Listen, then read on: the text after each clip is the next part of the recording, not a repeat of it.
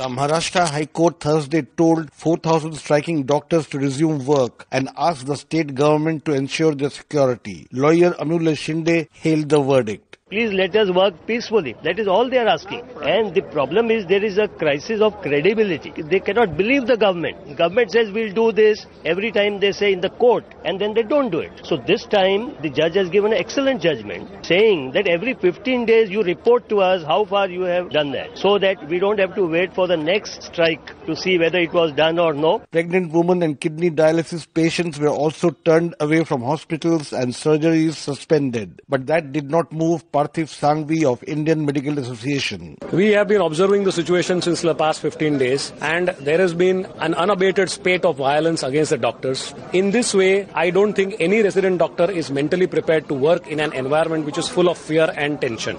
In order to support these resident doctors, we at Indian Medical Association, a representation of 40,000 member doctors across the state of Maharashtra, have today decided to go on an indefinite strike for these resident doctors till their demands are not met, and that is provision of adequate security. In Delhi, 20,000 doctors walked away from medical wards on Thursday, and those who manned emergency services came in battle gear, explained physician Mohit Gupta. They are giving an indication to the whole public that doctors are not secure, they are not provided with the security. So if judiciary says this type of things, then we have to find out some solution, and the solution we are trying is that we will provide helmets to all our residents so that at least they can save their heads. It may not be a good day to fall ill in Maharashtra, and worse still in Delhi, where this weekend could see a medical crisis unfolding. For Newsbreak, this is Rana Sen reporting from New Delhi.